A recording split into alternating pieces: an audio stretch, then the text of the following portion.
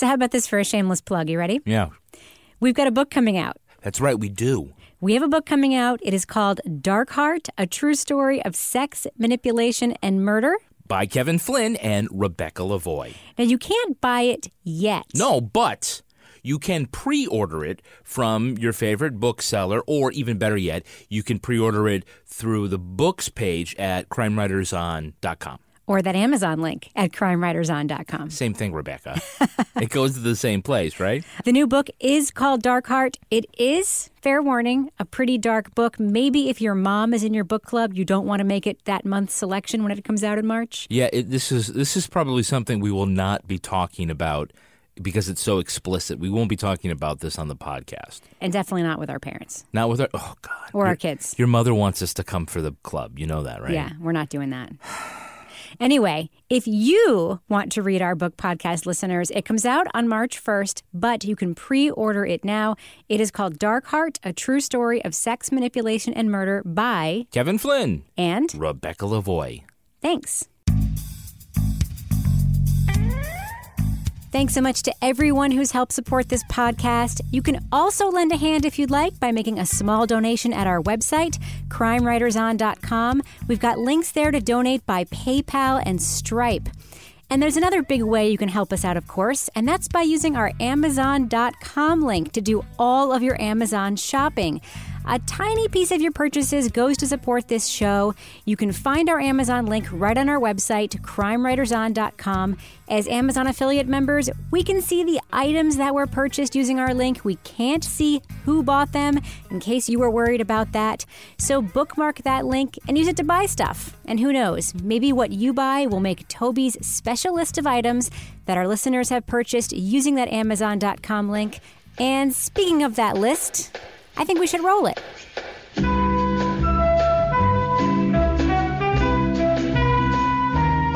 Canine Semen Collection Kits for Al. Pack of 12 kits. Verbac CET Poultry Toothpaste. Chalky Talkie Wet Wipe Liquid Chalk Markers. 2-pen bundle. 1 broad 5mm and 1 fine 3mm smudge-free tips. Not for use on school-type chalkboards. Jerry on Jerry, the unpublished Jerry Garcia interviews.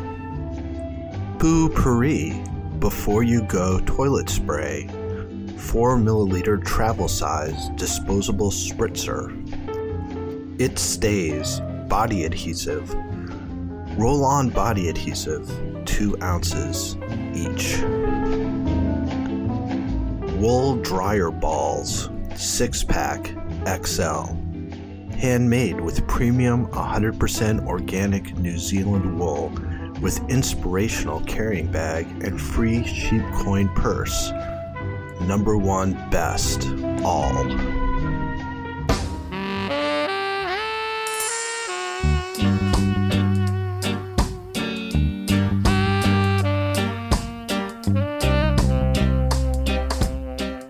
I'm Rebecca Lavoie, and this is Crime Writers on Serial, Season 2, the podcast about a podcast and also about journalism, pop culture, true crime, and occasionally other podcasts.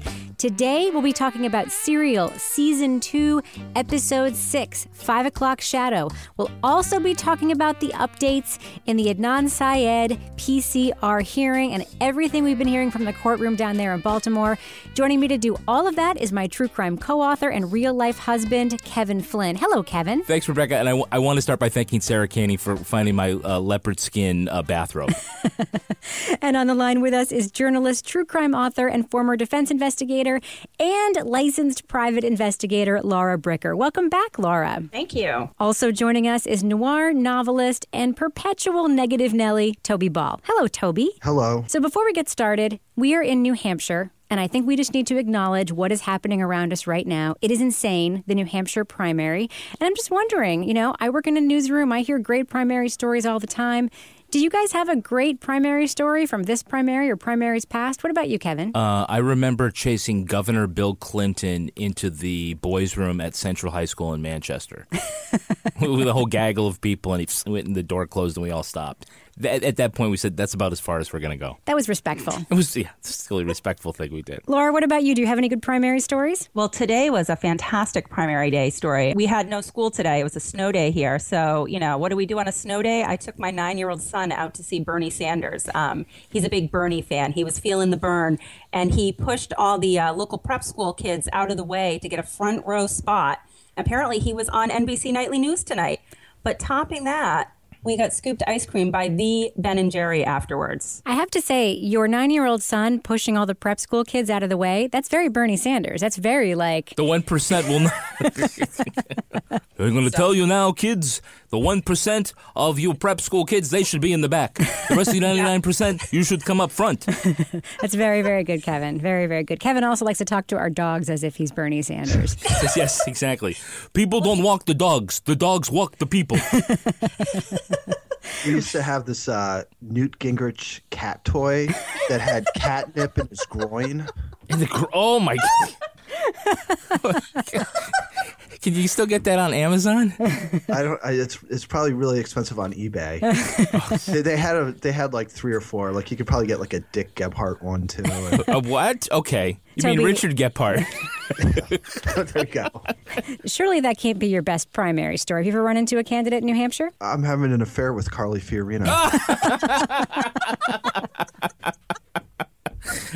No, you run into candidates all the time. I actually, so the Democratic debate last night was in Durham, which is my town, and it's about 100 yards from my office. Yeah, it was at the University of New Hampshire campus. where you were. Yeah. So there's like the free speech area, which is where you could sort of congregate with all the placards and stuff, and it was just all Bernie people. And so I kind of walked in there. We have this woman visiting from Holland for a month, and she was like kind of interested to check it out.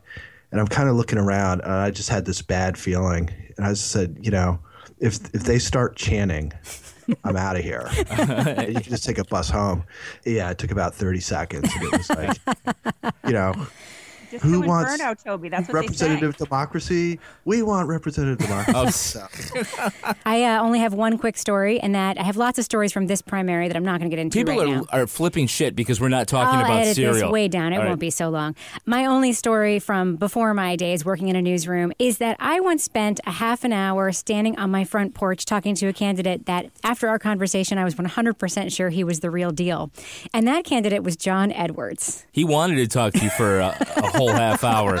He thought you were the real deal, too, Yeah, huh? I cringed looking back and thinking about that. Okay, so let's get down to it. Let's put the primary behind us. It's a few days away, and get out and vote, people. It's very important to do your civic duty and do that.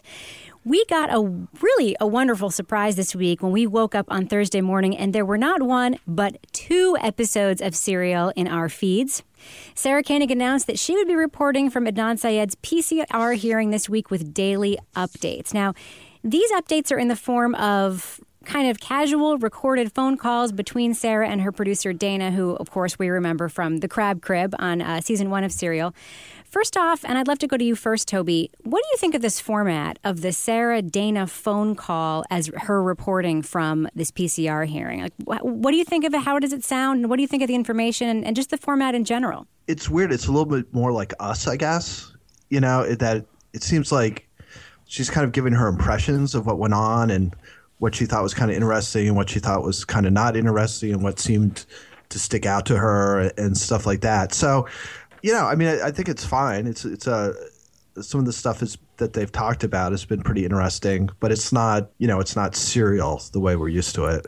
What do you think, Laura? It hasn't quite grown on me yet. It's okay. It did take me back a little bit when I'm like, oh, they're having a phone call. And I mean, maybe they're trying to make it seem a little bit more casual, but it makes it to me feel almost more staged because it's a phone call. Does that make sense? It does make sense. And I guess my bigger question, too, is it reporting? Because we're not getting the kind of detail from these phone calls between her and Dana that we're getting from even people on Twitter who are in a courtroom. No, it's not. I mean, she's at a disadvantage because there's no cameras in that courtroom, so there's no audio recording. Right. There isn't any reporting being done. Surprisingly, Undisclosed has come back and is doing the same thing. And I think they are actually reporting. Now, again, it's we know that the team from Undisclosed and has a point of view. They have a point of view, and that's fine. But I think we're actually getting more about what is happening inside versus just sort of Sarah's perception, which is still valuable. And we always said that Serial Season 1 was more about Sarah than it was about Adnan. But I don't know. I think that there's, if you're really interested in the high points and the low points of what's happening, I actually think the Undisclosed special episodes have more meat to them. Well, the Undisclosed episodes are not everyone's cup of tea, and I know that they're not because I've been kind of watching what's happening on Twitter. What I'll say about them is they are not produced anything like the show Undisclosed. I'm not involved in any of them at all, by the way. Full disclosure there. This is actually, they have a producer who's actually recording them and cutting them and putting them together in Baltimore, putting those little podcasts together for them. And I don't know. I really like the Colin portions of them a lot. What do you think, Toby? I know that you've been listening to those. Yeah, I agree with you. I mean, I think the Colin parts have been pretty interesting. I think there's not a whole lot for Rabia to talk about because she's not in there. And then Susan Simpson, I think she's obviously like so emotionally invested in what's going on that it really feels like you're listening to sort of a cheerleader for the defense. Mm-hmm. And she's talking really fast and excited. And yeah. And then it's like, how the prosecutors, he's not really that good, but the defense, he's really, really laid back. He's got such a great manner, but at the same time, he's really crafty and sly. So it's fine. And I think it's got more sort of specific information. But I think the real value added is Colin sort of going through the legal issues in a way that's pretty easy to understand. Now, Laura, Rabia is not on the courtroom, as we know, as we've heard, because she was sequestered because she could be a witness in the hearing and she might get called to the stand. Whether or not she actually will is a matter of debate. I find it hard to believe the state would call her, thinking that she would be helpful to their case at all. But were you surprised to hear that she was sequestered from the courtroom? Have you ever heard of that happening before? Oh, yeah. I think we've talked about this because I was surprised in the Stephen Avery case that the detectives were not sequestered. When I was a defense investigator, I was always sequestered if I was going to testify. And many times I sat out in the hallway for hours on end to never even end up testifying. So I wasn't surprised by that. I think anybody that's on the witness list, that's, the typical protocol. Well, one of the really interesting ways to follow this, the courtroom developments, now there's no electronic devices at all allowed in the courtroom, but a few really good reporters are tweeting from the courthouse during breaks. They're basically taking a lot of notes, like Sarah said she's doing, but then they're actually translating their notes into some very, very detailed tweets. My favorite reporter that I'm following right now is Jessie De Silva. She was a criminal law reporter. She's a lawyer. She works for Bloomberg, and her Twitter feed is it's very colorful. It sort of reminds me of like if Sarah were actually producing versions of her reactions to what's happening in the courtroom. That's what this Twitter feed reads like. Like she'll talk about what the people were wearing. She'll do screenshots of the different documents that they are presenting in the courtroom. She will just sort of provide some of that rich detail. But I just want to ask you about this, Kevin, because Twitter is post you being a reporter. You reported on a lot of trials. When you hear that I'm getting all my updates from Twitter and then I read a Baltimore Sun article, but really I'm getting a lot of this detail from these Twitter feeds. It's that actually weird? very common. No, it's not weird. No, but is it weird to you as somebody who used to report It was the first media? time I went to a courthouse. I mean, it's not like I've been locked out in the courthouse. In a cave. Yeah, but every state and sometimes every county has its own rules about electronic devices, but laptops are so prevalent, and cellular phones, so long as you're not using them as a camera and as long as they're silent. I know in New Hampshire that it falls in line sort of with the same kind of broadcast rules. They don't care about Twitter feeds, people live tweeting. I mean, that's how we heard most of the Boston Marathon bombing trial, which was in federal court, is from reporters live tweeting. So, no, that's actually a new, maybe not so new, but that's the new paradigm for courtroom reporting when you cannot have a live feed coming out is you can do it that way. So today was very interesting. I mean, this is now today we had the third day of the hearing. We're recording this on Friday night. We now know it's going to be extended into Monday. Today on the stand, they put up the defense investigator for the new defense team. We had competing cell experts, and there's some very interesting detail on the cell expert the defense put up. Basically said the way that the cell phone data was presented in the first trial just was bunk. And then the state's cell phone expert was sort of caught in a gotcha moment on the stand where he was forced to acknowledge that the original cell phone expert in the first trial has now said that he wouldn't have testified that way had he had this fax cover sheet. Lots of big moments there. They had a former prosecutor talk about how Asia McClain would have been a game changer in the original trial. There's a lot going on, but really the star of this whole thing so far has been Asia McClain. Now, McClain isn't her last name anymore, and she's actually on Twitter now, so we'll actually link to her Twitter feed and to the Twitter feeds of all these reporters I talked about on our website, crimewriterson.com. Let's just spend a second talking about Asia McClain. Sarah talked about her, and Sarah talked about how her appearance, she was very put together, that she just seemed very, very solid. And I don't know how much of the case that you guys have been following in as much detail as I have, but Toby, I'd love to hear what you think of Asia McClain's testimony, what you've heard of it, and whether or not you think that she really is the key piece to this whole puzzle and could flip this whole thing and get not a new trial or perhaps turn this whole thing over. Well, the first thing I'll say about it is that, I listened back to Sarah and then Susan Simpson describing her, and Sarah was she seemed like very regal and poised and just extremely impressive. And then Susan Simpson described her as pregnant and nervous, but then said she was very sincere and genuine in her testimony. So I'm not sure I have a full understanding of what she was talking about, other than sort of the point that she had this information. She approached Urich. Urich said, I think everybody knows this, that he's clearly guilty. You just want to stay away from this.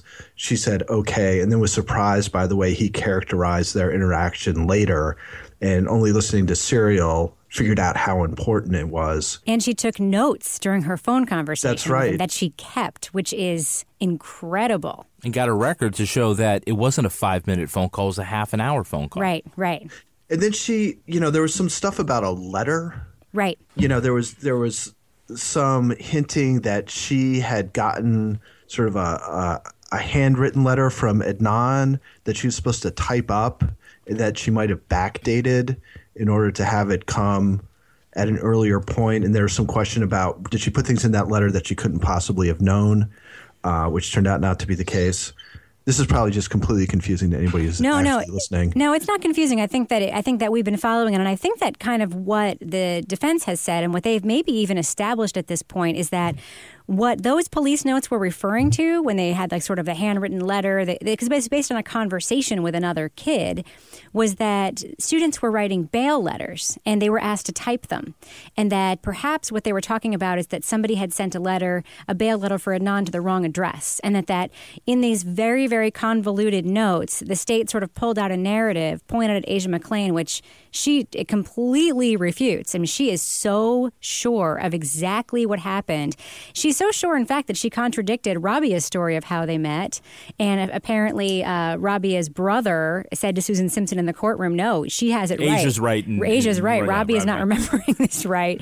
And today, actually, the defense star witness prosecutor, their expert witness, said that she is a diamond in the rough of a witness because she's so clearly had really a strong sense of detail in a way that was very, very believable. Kevin, do you want to say something? Yeah, one of the things that the prosecutor was trying to do on cross-examination is to raise doubt in the judge's mind about how good of a witness that Asia would have been in 1999. Right, because you're trying to reach the Strickland precedent saying that unconstitutionally bad representation. Right, that Gutierrez didn't call her on purpose because it was a strategy. Right, and one of the things was, like Toby said, the letter, and what he was trying to get at was look at some details here, like how would you have known that there were fibers and this, and details that came out later so they would have been backdated. Right. And Justin Brown pulled out a bunch of news articles at the time of the letter that showed exactly what you said. He said,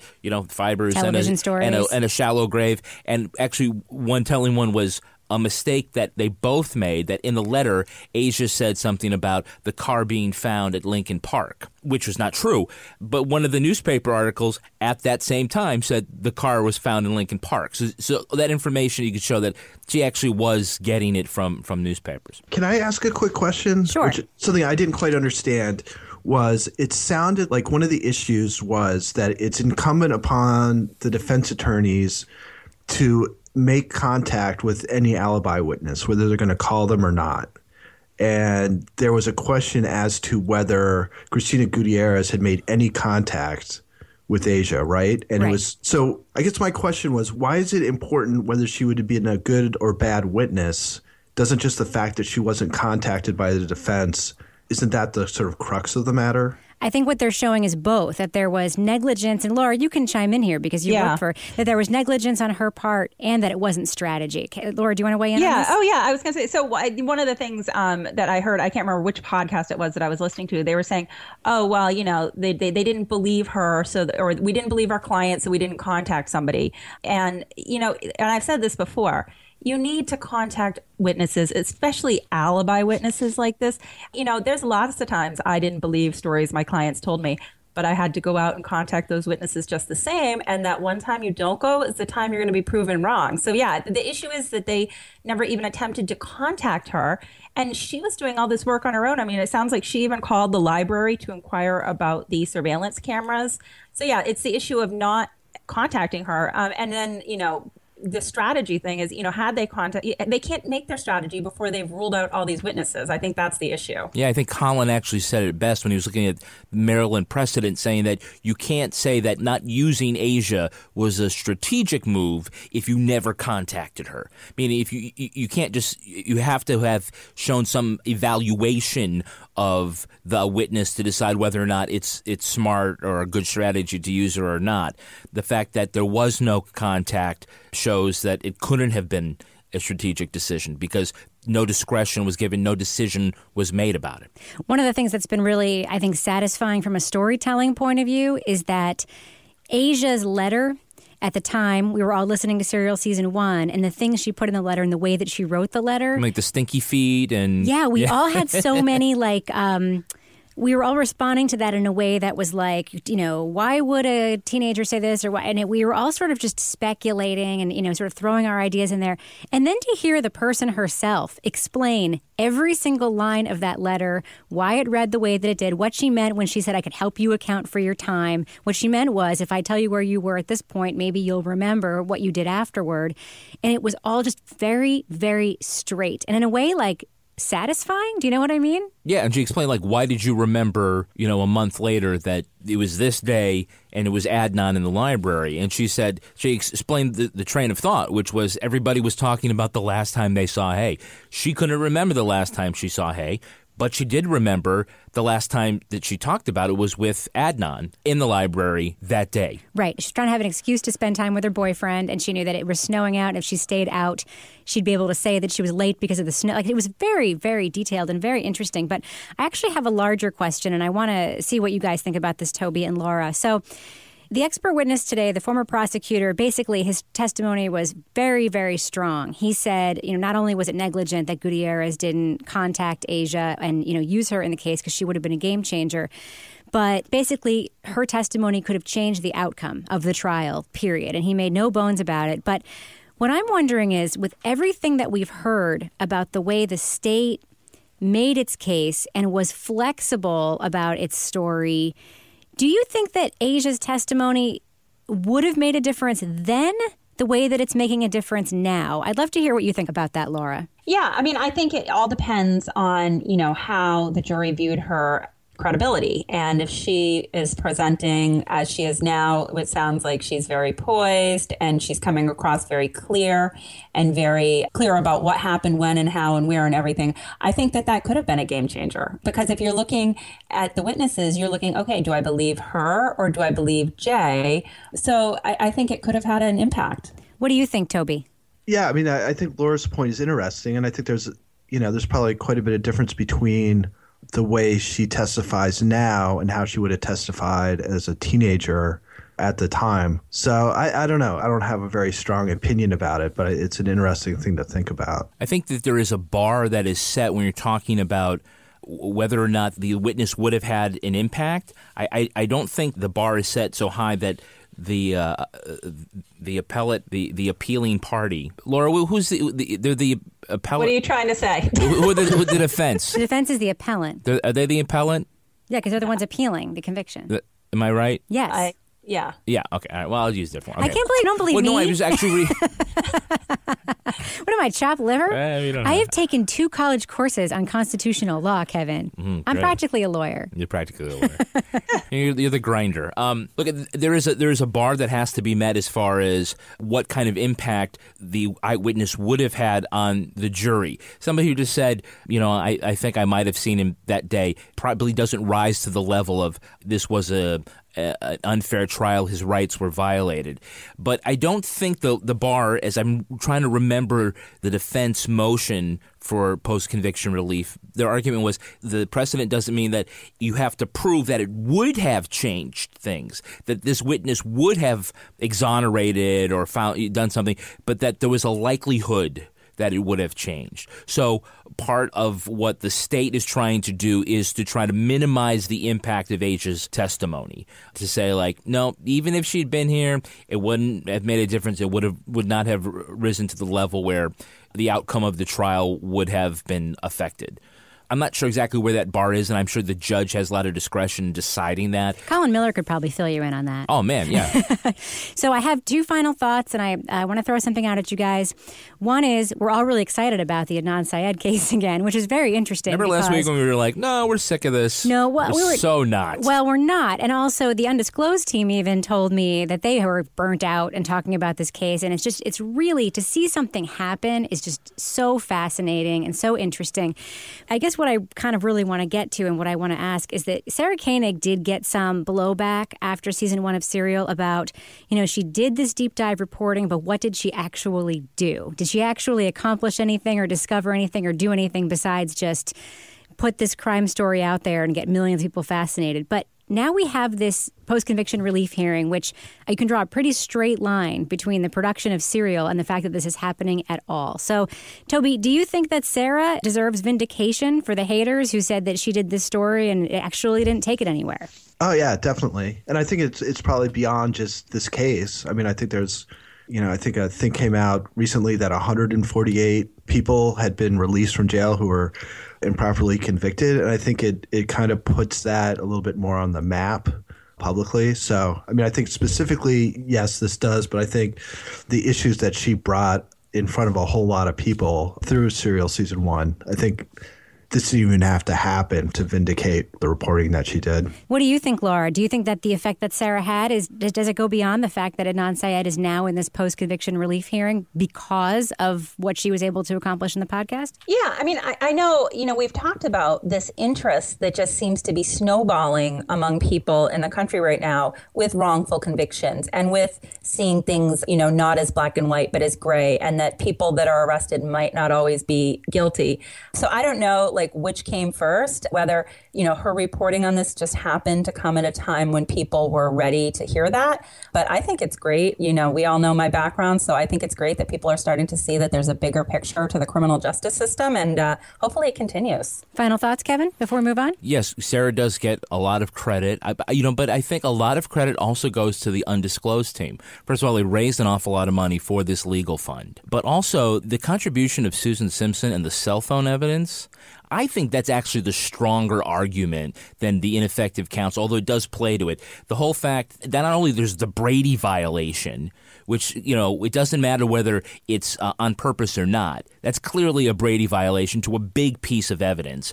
But the fact that you're able to undermine half of the state's case, and there was no Fry test, then it also speaks to Gutierrez's incompetence. I think that is the stronger argument. I think that the press that's covering this are missing that point. So, yes, get Sarah pushed the ball downfield into the red zone, and I think that you can give Undisclosed the assist for handing it off and hopefully getting it across the goal line. To be fair, though, Undisclosed. Too many football analogies. No. Well, no, to be fair, though, undisclosed is Rabia Chaudhry. And Rabia Chaudhry is the one who brought this to Sarah Koenig to begin with. Sure, yeah. So, whatever you think about Adnan's guilt or innocence or whatever you think about the case, it is the tenaciousness of this person carrying around boxes of files in the trunk of her car for many years that is the reason this ball got rolling down the hill. Does anyone else think this was BS that she was sequestered and kicked out? No, I mean, that's protocol. Yeah, they're flexing their muscles. They can do it. I think it was a little bit of theater payback. No, a little. I mean, she caused them a lot of grief by getting the snowball going. Because they're not going to call her, are they? I don't know. Yeah, I just think it was dirty pool, but I don't know. Well, it's Baltimore. Is there any other kind of pool? All right. So let's move on to the other episode of Serial that dropped in our feeds this week. And by the way, we shouldn't let it go unnoticed that they got sponsorship for both of those episodes that they dropped in. And today's and yesterday's. And we still don't have a sponsor. But anyway. Let's go daily shows Sour now. grapes. Yeah. So anyway, the other episode that we got delivered in our feeds, like a little gift on Christmas morning, was 5 O'Clock Shadow, Serial Season 2, Episode 6. The zoom back in, as Sarah Koenig so eloquently put it. This one, I'm assuming, not recorded in a closet next to a leopard print bathrobe. She starts off the episode by talking about Bo Bergdahl's version of the story as to why it was that he walked off his base. And she says something very interesting. She says that whether what Bo is saying is the truth or whether what there is truth in what Bo is saying are two different things. Kevin, what do you think she means by that? Yeah, that was a great line. I mean, I think she's saying there is the truth that you know and the truth that exists. So he's not lying, but what he may not be telling is what the facts actually are. The objective truth. Yeah, like in the 1300s, people who said the world were flat were not liars. They were telling the truth, but there was no truth in what they were saying. It's not to say there's no truth in what Bo is saying, but I think as you kind of go through this episode, and you get sort of his perspective on what was happening on the battlefield, you start to say that he's being truthful to what he believes. He's not telling a lie. But the possibility is that he's not actually seeing things as they are. Well, one of the things that we heard about is that Bo was a quintessential soldier, that if they were to pick a fantasy team of soldiers, that his platoon would have always chosen him Great first. graphic on the Serial podcast website that shows the unit down from the battalion level. And explains it all. Explains it all. You see how far down Bo Bergdahl was in this division of 4,000 soldiers. It's a great visual if you haven't seen it yet. So before we hear these other, parts of his personality that Sarah throws into the mix, we first hear that he's meticulous, that he's what they call a PT stud, that he brings extra snacks for his platoon mates, that he actually read the Ranger Handbook, which is something that nobody did. Toby, what did you think as you heard Sarah describing Bo this way? This was the beginning of the episode before we heard, his version of events, before we heard about their mission. What did you think about this description of him? I think it's pretty consistent with other stuff we've heard in that I think he sees himself as sort of a super soldier, super competent, and that's the way he kind of presents himself. And in that particular way, I think that's the way people perceived him. Laura, we also heard that when he arrived in Afghanistan that he didn't want to sleep on the bed, that he thought it was going to be rougher than it was, so he took the mattress off the bed and slept just on the springs, and that was part of this, we need to be full bore, do everything right kind of mentality. What did you think when you heard that detail? And the tomahawk. Yeah, holding the tomahawk. The whole thing, as they're describing him, I'm just... of course, psychoanalyzing him here, my arm.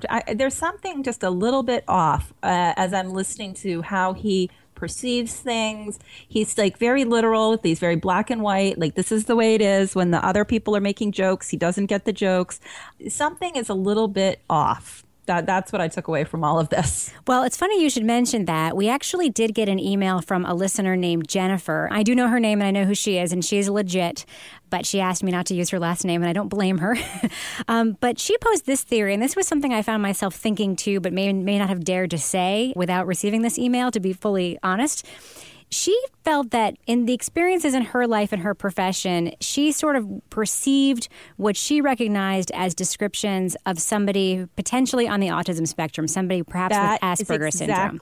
Exactly what I was going to say, Rebecca, but I didn't want to say it. I actually just made a note in red pen, Asperger's, because it's he doesn't get the jokes. He doesn't do the grabassery, is what, as the other soldiers so He's very eloquently literal. put it. Yeah, very literal. I just made that note, but I didn't want to say it. Well, it is a tricky subject because I don't think it's something, obviously none of us is qualified to know through hearing somebody's description of somebody else whether or not they fall on a particular spectrum or have a particular disorder. But the thing that really stuck out to me was the one detail was the fellow soldier talking about wanting to go to Amsterdam and then Bo reciting back like the major exports of Amsterdam, like that being the response. That was the first one that popped into his head. Well, I've been around some people that have that, and it's like they're almost like reciting an encyclopedia to you, but they don't have the two-way conversation that you would expect somebody to have. So they can recite a tremendous amount of information, which would make sense when you think about him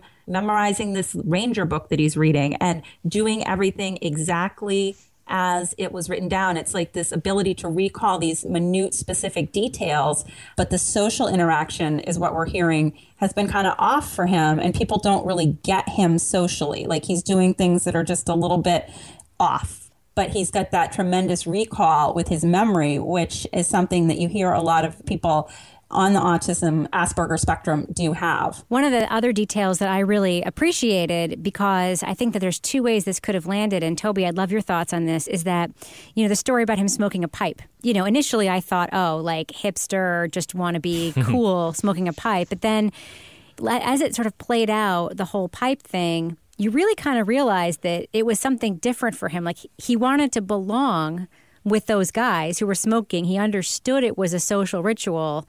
He's also a PT stud and probably knows that smoking cigarettes is like real bad. So he sort of lands on the pipe. Toby, what did you take from the details like the pipe, like him listening to classical music instead of playing video games, like him, knowing the exports of Amsterdam? Do you have any ideas about that? Well, I hadn't really focused at all on the autism spectrum stuff. I mean, I think I've talked about it a little bit before, and sort of the more we learn about him, the more I kind of feel like he had, or I may still have, like this sort of sense of the way things are supposed to be. Like he had this sense of what it was going to be like for him when he was in the army over in Afghanistan. And there's a picture, I've seen it a bunch of places, including The Guardian, which is where it initially appeared, where he's smoking the pipe and there are other people working around and he's kind of in this heroic profile. And it looks like something out of Apocalypse Now. Right. And that's the very photo that enraged this guy that we heard from in the episode. Yeah. It's like he's like the unself-aware imperialist. I mean, that's what it looks like. And sleeping on the bed springs without the mattress. And a lot of, and I'm sure we'll talk about it in a minute, his reaction to when they see action and when they get disciplined. And it's not, I think, how he envisioned things going, and how he envisioned that scenario playing out. And I don't know if they talked about it in any of the podcasts, but in that really long Newsweek article, they talk about how he had these notebooks where he would write these stories about one hero against the world, and the hero was always him. So I think that's all kind of plays into this sort of mindset he had about things. And I think a lot of the problems that he had were sort of the differences between what he felt he had a right to expect and what the reality was.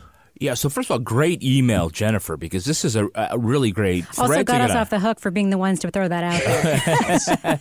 Well, up until now, there's very little that we've heard in this season that is truly of Bo, in his own words, before his captivity. So everything that you say and his demeanor, it's always kind of been shaded with, okay, is there PTSD? Is he a lying traitor who lies? We really don't have a lot of we have some anecdotes, but we really haven't sort of done the forensic psychology I think that's leading up. Next week. That definitely sounds like that's next week's episode. And I just, as we're talking about this, I wrote down one literary phrase here, and Toby's going to, I think, like this. Unreliable narrator. Mm-hmm. Yeah. And again, we've seen a lot of stuff through Bo's eyes. And again, when we want to talk about like these two big incidents that he points to, his reactions to this are very telling. They are very telling. And one of the things that struck me, we'll talk about that mission gone wrong in just a minute, but his first frustration when he first gets there is there's no action, right? Mm-hmm. Kind of gets into the coin strategy, which we will also talk about. There's no action, there's no action, there's no action. I have a mattress. I don't want to sleep on a mattress. I want to sleep on bed springs. I want to be special forces. I want to be out there doing the things I thought that I'd be doing. But then when he does go out and do the things he thought he'd be doing, he's angry because he feels like he's being sent into a dangerous situation unnecessarily. Right, and paradoxically, he's in the belly of the MRAP, and afterwards he's mad because he didn't get a chance to fight. He's a real paradox here because, right, he is the PT stud, but he's also the one who's so insubordinate he'll walk away from his post to make his commanders look bad. So let's talk about that incident that his fellow soldiers really gave us. I have to say, the voices in this podcast and, hearing from people like Shane Cross and the soldiers who were there who can sort of really describe the action, that the description of that commander getting out of the truck and like doing the tow line and saying, don't ever let me do that again, and then jumping out immediately doing it again. And doing it again. I mean, it really was harrowing, all for the sake of recovering equipment and stuff and the truck, but even the description of these MRAPs and what they were made for and what they were like. And that soldier saying, it was like being in a really nice Jeep with like leather seats. It was like real nice. It was really, really, really rich in detail, but it did really focus us as the audience on life on the ground and life on the ground as a soldier in Afghanistan and the kinds of things that we're asking these young men to do, like go on a mission for the sake of recovering a busted up truck. Toby, just focusing on that like specific mission and what it is that, they were sent to do. What did you think when you heard that? Did that, from your civilian point of view, seem like a very typical, or did it seem sort of like, what? I mean, I thought that piece of it was great for a bunch of different reasons. But one of the things is, it's like it ends up being kind of this epic story. But in reality, they go up a hill, stuff happens to them on the way up, and they get stuck at the top. And basically, they can't really figure anything out. So they go back down again, get ambushed. So it's this sort of epic story about actually accomplishing just about nothing. Right. It was almost too metaphorical in some ways, but I thought it was really interesting, and I think it seemed to me more what the kind of normal day-to-day existence probably is more like than the sort of grander things that you think about when you think about men at war, or people at war, I should say. Well, the title of the episode is 5 O'Clock Shadow, and that is a reference to the soldier who talked about the fact that, they couldn't shave, and that was like on his mind when they were trapped up there, because he was thinking, like, are we going to get in trouble because we didn't shave, which was like very, very interesting. Laura, what did you think of that peek into... We got this very clear picture of them on top of this hill, stuck, food being dropped, them all sleeping in the truck, and that glimpse into the minds of the kinds of things that they're thinking about. Did you find that illuminating at all? I did. And what I took from that part was I was just thinking to myself, was there not more of a plan, or are these people supposed to be more self-sufficient in making decisions? I was just waiting for somebody to tell them what to do, and it seemed like nobody knew what was going on. They were sitting up there and they were sort of winging it. And that, to me, was troublesome. But I did love hearing the different voices of all the men that were there, and the guy who was like, and I said, let's do this. I really said that. Like, that part was great. And some of them, hearing their stories, sort of backed up some of what Bo was saying as well. They ultimately came to a different place with this than he did, but it sort of validated that some of the information that Bo was reporting back actually did happen that way. What did you think about that part of the episode, Kevin? This was a 15-minute segment of this podcast. This was 1/4 of the podcast, and it was great. It was definitely some of the most fantastic storytelling that we've heard this season. And you're right, Laura, they just realized that they were like in the middle of so many cliches. And they were kind of, and when they look back at it, they're kind of laughing about how cliche it was. Let's do this. Cover me. Very self-aware. Very self-aware. The guy who was punching the other guy on the butt. Yeah. They're like, oh, my gun's jammed. Give me another saw. No, that was it. Give me another saw. This was a really big piece of the story. And yeah, you were there, and you felt the danger, and you felt the frustration that they're awaiting orders, and nobody up the chain of command can figure out what to do with them. because it's also important that these busted up, blown up trucks don't get left behind. And the trucks are in some ways more valuable than the pawns that are inside them.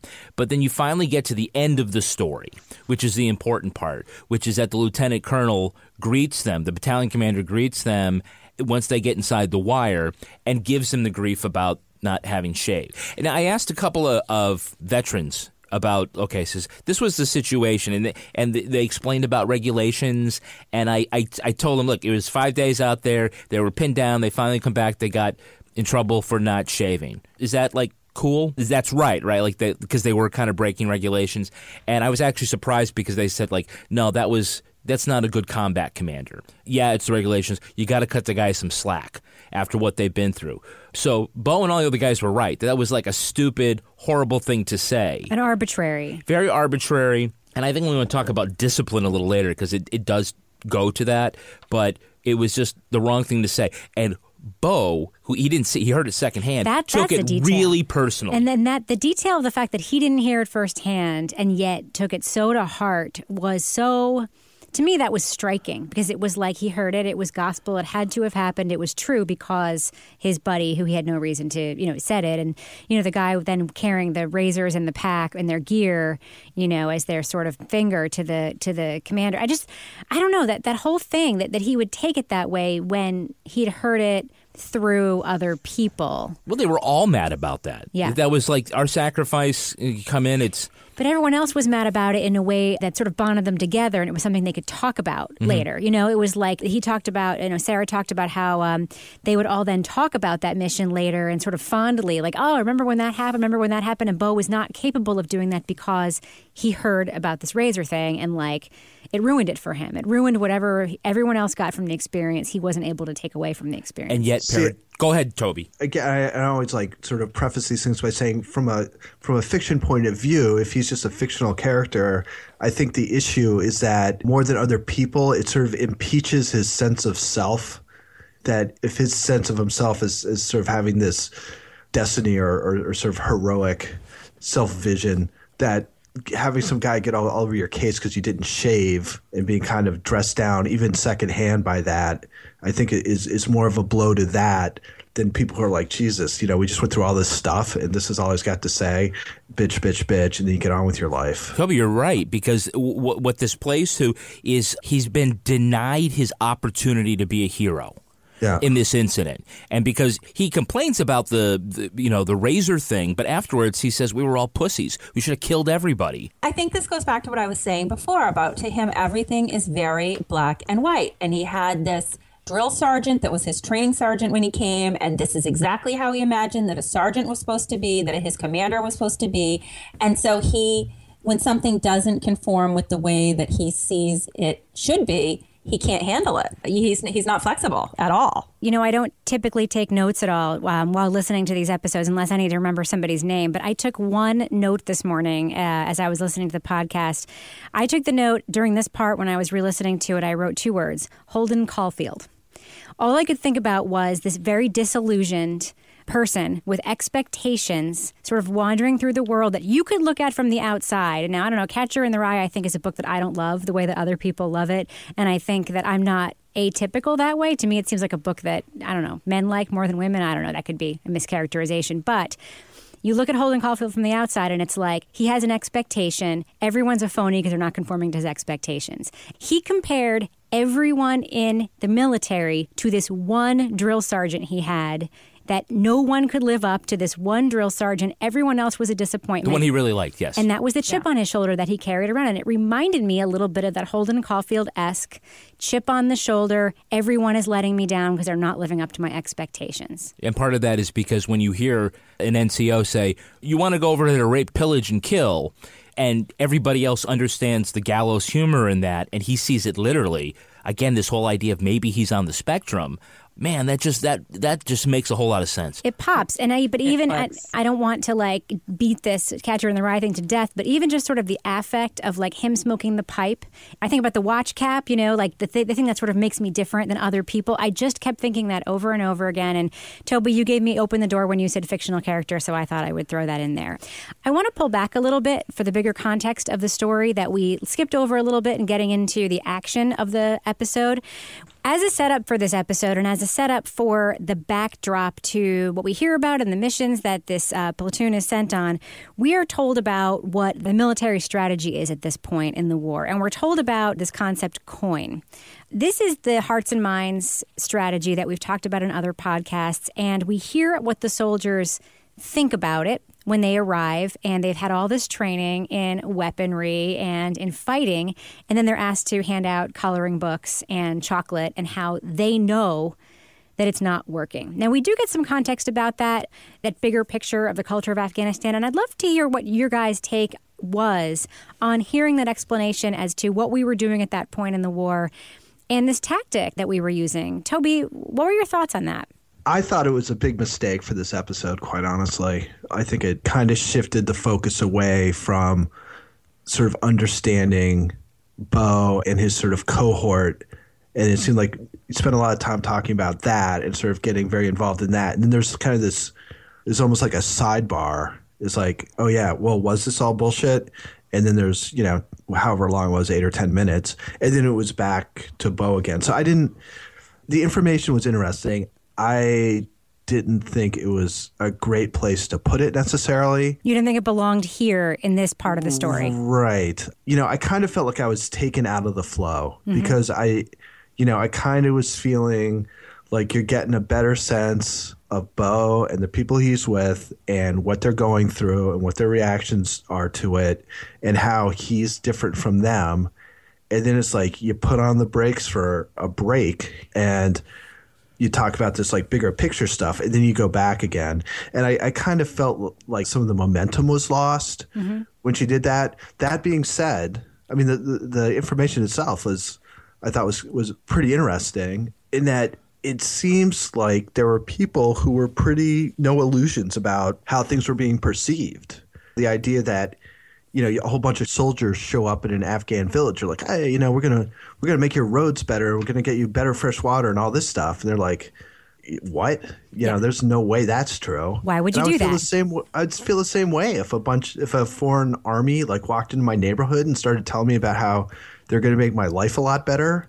That doesn't seem right to me. And giving your kids gifts? Like, that's kind of creepy, really, when you think about it. It's bizarre. What do you think, Laura? Do you agree with that? Yeah, I mean, I think it did break up the flow, but I think it was also useful to put this into context to sort of, we have Bo and some of the other soldiers talking about how they're feeling like we don't understand what we're doing here. We feel like there's not really like a big plan. Why this isn't what we thought we signed up for. So it did, for me, put in context, well, they may have felt that way, but this is actually what they were supposed to be doing.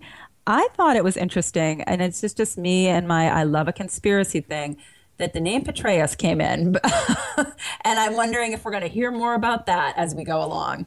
One of the things that I wondered along the lines of what you were saying, Toby, was, I was wondering if maybe some of the voices we heard in this episode were some of the new people that Sarah had a chance to talk to that weren't part of the original architecture of the way the series was originally plotted out. So that maybe that explanation of coin, that passage was meant for a different place, but it fit here because we then heard Shane Cross, we heard these big people from the ground saying like, we didn't like the fact that we had to do this, and that wouldn't have made sense if we didn't know what it was we were doing. Kevin, what were your thoughts? I appreciate everybody else's thought on that. It didn't strike me as the pace was suddenly changed. I hadn't really given it much thought. I suppose it could go someplace else, but I think it was good to set up the idea that, A, the mission is very different. How are we supposed to win this war? If it's not by shooting and killing, then it's hearts and minds, and this is how we go about it. And then it's like, well, that is that as any more effective than shooting up the town. And I think it was good to sort of set that up. That the idea is that it's 95% boredom. And then it's 5% terror, where you're stuck on the top of a mountain, trapped inside an MRAP, and no one's going to come get you because they're too worried about the other MRAP with the flat tire. All I could think about when I was hearing Jason Dempsey talk about what would be necessary for this to work, and he basically said, if you're going to do this, you got to do it. You got to send people there, and they have to be the same people, and they have to be there for years. And it has to go to the top of the chain to the bottom, everybody 100% committed to the strategy. All I could think about was the fact that the military is just an organization, just like any other organization. You hear about this over and over again. A company commits to, say, innovation. They commit to the lean model of producing their product, or they commit to agile for developing software. But if they don't fully commit, where like everyone's all in and embraces the change and listens to whatever consultants are brought in to tell all the teams what to do, it never ever works. And this is how the Army as an institution is built. It will never work because you're always going to have men rotating in and out of places. You're always going to have deployments. You're never going to be able to get an army where you can send somebody someplace to live for 20 years to make these things work. It's just not the way the military is built. You know, one of the things I'm reminded of, one of the bigger issues here, and it goes to Beau's complaint, and the way I think he misunderstands this, has to do with discipline from the top to the bottom. And something you said just reminded me of what I read in David Halberstam's book, The 50s.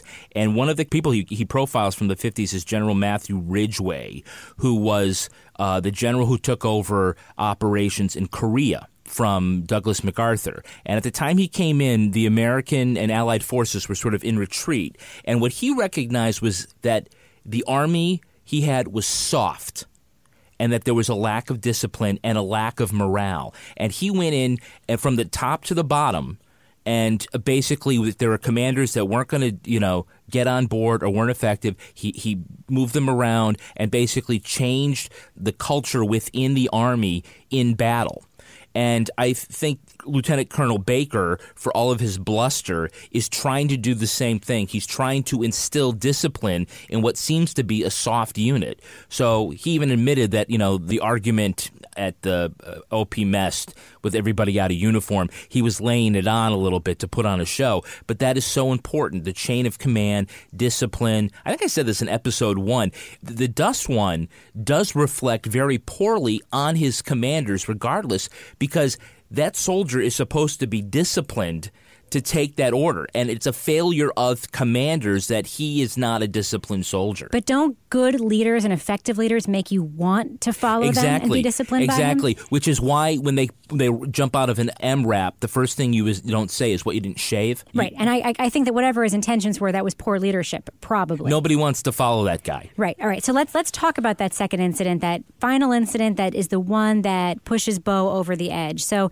we hear about them going to OP Mest for the first time. They have to basically have to dig a giant hole because it only fits 2 people, and they're trying to put 6 guys in there. They ask for permission to change their uniform, take off their uniform a little bit so they're not digging a hole wearing all of their gear in 110, 120 degree weather. They get vague permission to, in fact, undress a little bit while they're digging this hole, and then they get into huge trouble. Specifically, when the Guardian photographer publishes the photo essay that shows the guys digging the hole and shows Beau standing there with the pipe, in their shirt sleeves and so forth. We hear from then the second in command, Ken Wolfe, laying out why this was a problem. Can we all agree that he was maybe the scariest person in the entire history of the world? Oh, my God. He is awesome. I love it when these guys swear. I think the general in the Message podcast should have been him. Probably. So, Toby, what did you think of the soldiers' recounting of this story and this idea that, they would get in huge trouble, but that this would be the precipitating event that was the thing that causes Beau Bergdahl to walk off the base? My sense is that he didn't realize that small breaches of discipline lead to bigger breaches of discipline, I think, in people's eyes. So in his mind, it's like, well, because I'm not wearing the jacket, you're going to get all over my shit. And whereas these other things are going on that actually put me in danger. Because it seemed like an overreaction. Like, it starts with not wearing your jacket, and the next thing you know, it's Me Lie. Right, and Sarah calls him on that. She goes, "Oh, you went right there," which was a great little moment, I thought. And everybody probably knows this was a war crime during the Vietnam War perpetrated by U.S. soldiers. When I was hearing about this, you're going to have to bear with me for a second. This, as I'm sure will not surprise you, made me think about back in the 80s, and I'm dating myself, Van Halen used to have this rider in their contracts where they'd get these M&Ms, but they'd get all the green ones taken out. And if there were green ones that were in there, they'd freak out. At the time, it was like this story about like rock excess, and these guys are like so like over the top egotistical. And I was watching an interview with somebody else. I think it might have been like Dave Grohl or something, but there was some guy who was supposed to be more down to earth, and they brought that up as an example of like rock egos run amok. And he's like, no, that's not it at all. He's like, the thing is that when you're on tour and you've got a contract that's like 90 pages long, and a lot of it's like instructions on how to set up the stage, how to do the pyrotechnics, all this stuff. You're entrusting people you've never met with your safety, because a lot of this stuff is really dangerous. So he's like, we all put in these little ridiculous things, because if those things aren't done, we know they haven't read it carefully enough, and we can't feel safe with what we're doing. And I think that's sort of the same way it is with discipline on these little things. It's like, if I can't trust you to have the right uniform on, how can I trust you to be disciplined in things that are more important? Or as Ken Wolf says, you're just sitting there waiting to be fucking killed. Yeah. So scary. That was my favorite line. It was so scary. Do you think it makes a difference whether or not they did get the permission to take off their uniforms, or should they just accept that even if they got permission and then got in trouble for it, that's just the way that it is? What do you think? No, that kind of bothered me that they did call ahead, because they knew. It's like how they knew they were like, oh no, we don't have our razors. Oh no, how are we going to shave? They knew that they weren't supposed to do this. So it's not like they were like, oh, we're just going to do this. It doesn't matter. They actually called ahead. So that part did bother me. In hearing it, it sounded like it was more because of the fact that the Guardian was there taking pictures. Well, that was Bo's interpretation, right? Yeah. No, that's right. That's what Sarah said. Well, she said that they all kind of understood that there was they didn't get explicit permission to go ahead and take their battle gear off. I think they said so long as that they were just digging, it should be okay. Right. I think they feel, it's unfair because Sergeant so-and-so said it was okay for me to do this. But when there's a lieutenant colonel bumping chests with you and yelling at you, chewing you out for obviously being out of uniform. And it's the same guy who made the razor comment. Right. Fan of the flames there. So, Laura, you actually tweeted yesterday, and, as I've mentioned before in this podcast, Serial has really upped their digital game this season. They did actually post the Guardian photograph of Bo smoking the pipe and all the soldiers there sort of wearing half of their uniforms, digging the hole. But they also posted a video. Do you want to describe that video for our audience, and maybe we can post it on our website so everybody can watch it? Yeah, it was great. It just... having listened to the episode and kind of in my head kind of been imagining what it looked like, and then actually seeing these same men being interviewed, and they're out, they're on this kind of, very desolate, rocky hill digging, and they're making jokes, they're joking around. But you kind of also got the sense in listening to them that they were still kind of like,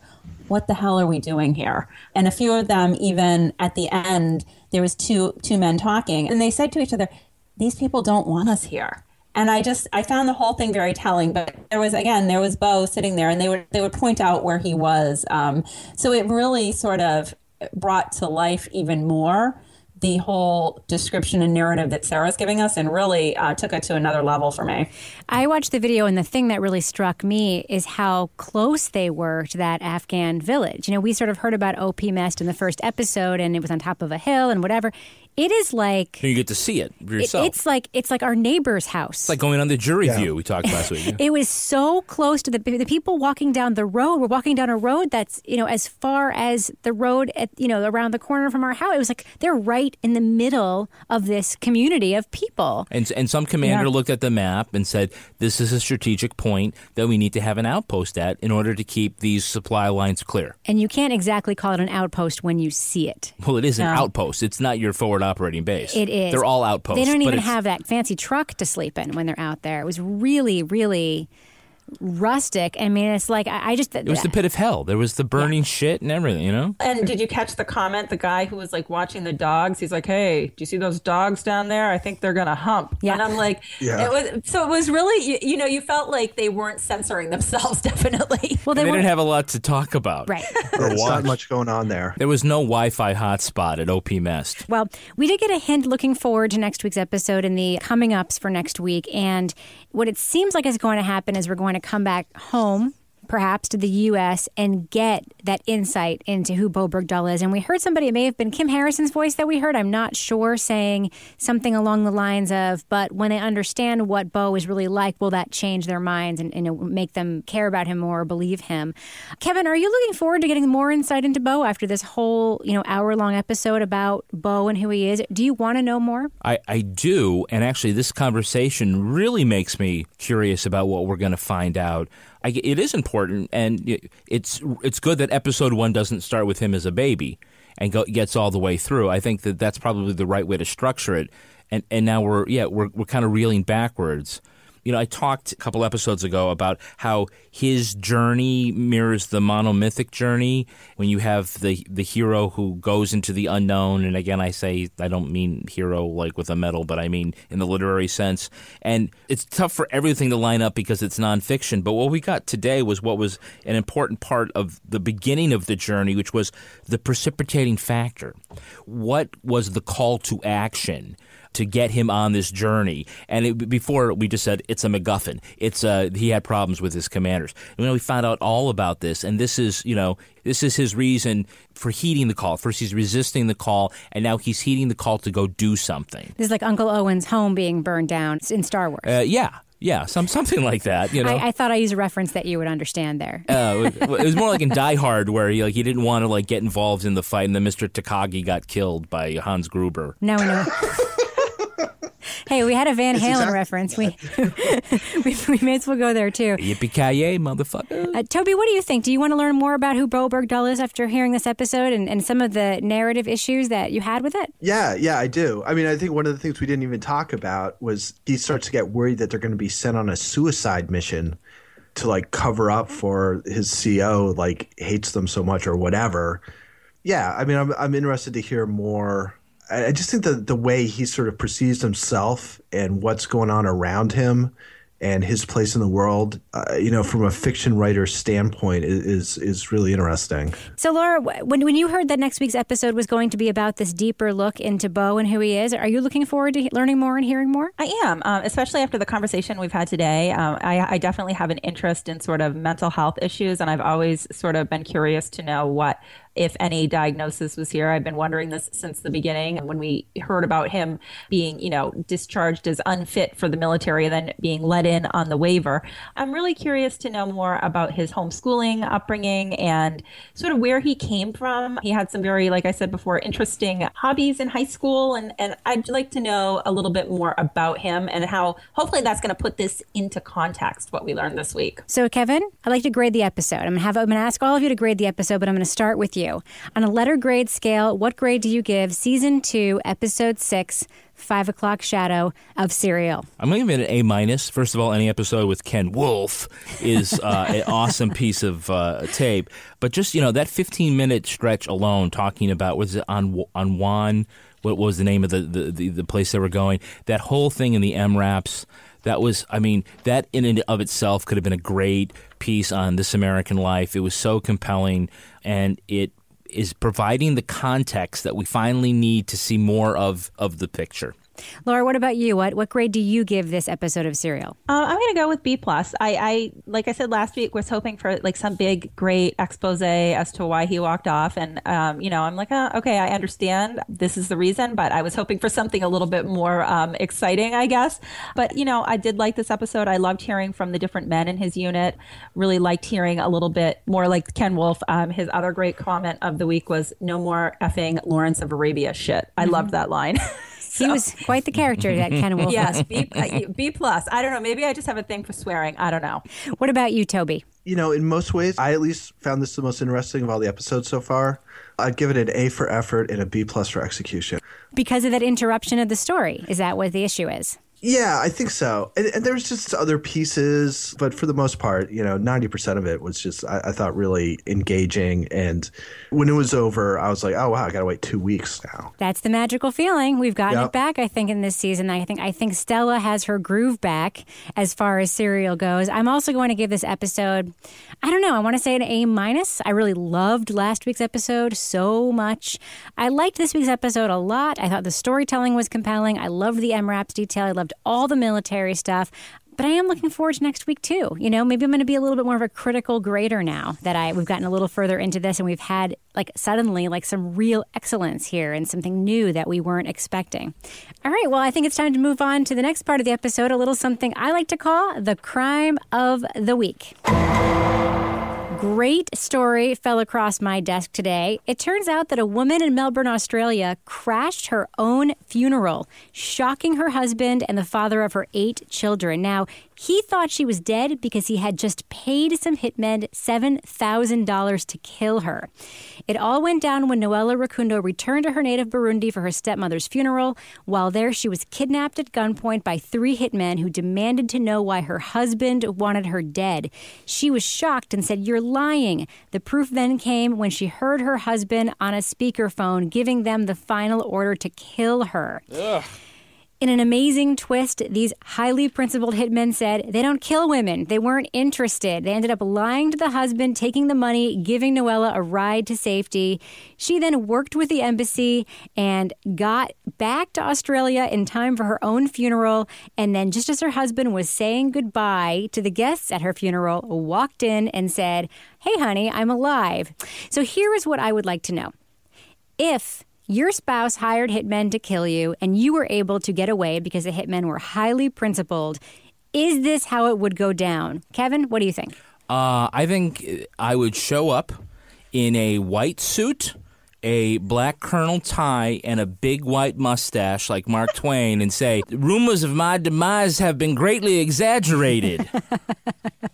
And then mic drop you, woman. Laura, what do you think of how this woman handled this situation? Is this how you would do it? I love how she handled this. I love that she had all these people helping her along the way, the hitmen with consciences, the pastor who helped her out. I definitely am somebody who gets riled up about things when people are wronged, and I would march right in there. I might have made a bit more of a spectacle. Maybe I would have come up out of the casket or something. Toby, what do you think of how this situation was handled? Does it ring true with you? Is this what you would do? Well, first of all, I love the fact that didn't they give her a receipt for the money? 2 more kidnappings and your third is free. Yeah, it was bizarre. What would I do? Since Kevin's already taken the Mark Twain dressing up thing, I guess I would probably like to sneak in a little bit late and just sit down next to somebody and just wait for somebody to finally notice that I was there and and start weeping really loudly. Let's be honest, Toby. You just want to hear all the nice things people would say about you at your own funeral, don't you? Well, I mean, that would be before I went in. I'd be sitting on the other side of the door. Because nobody says it to him now. Right, if only Toby were here. We should probably end things on that note. Toby Ball, if our listeners want to contact you on Twitter, get you to tweet them back, how can they find you there? At Toby Ball NH. And Laura Bricker, how can our listeners find you on Twitter? At Laura Bricker, and it's Lara. And Kevin, are you interested in tweeting with our listeners? No, I have to go home and shave. But once I'm done, I'm at Kevin P. Flynn. And if you want to send me a tweet, you can find me at Reb Lavoie. Our little show is also on Twitter, at Crime Writers On. So if you've got questions or comments you want us to respond to, send us a tweet or leave a comment on our Facebook page. Just go to Facebook and search for Crime Writers On Serial. You can also send an email with your questions and comments to crimewriterson@gmail.com. And if you love the show, please leave a review for us on iTunes. It helps keep us on the charts so others can find us. Our show's theme song was performed by the New York Ska Jazz Ensemble and used with their permission.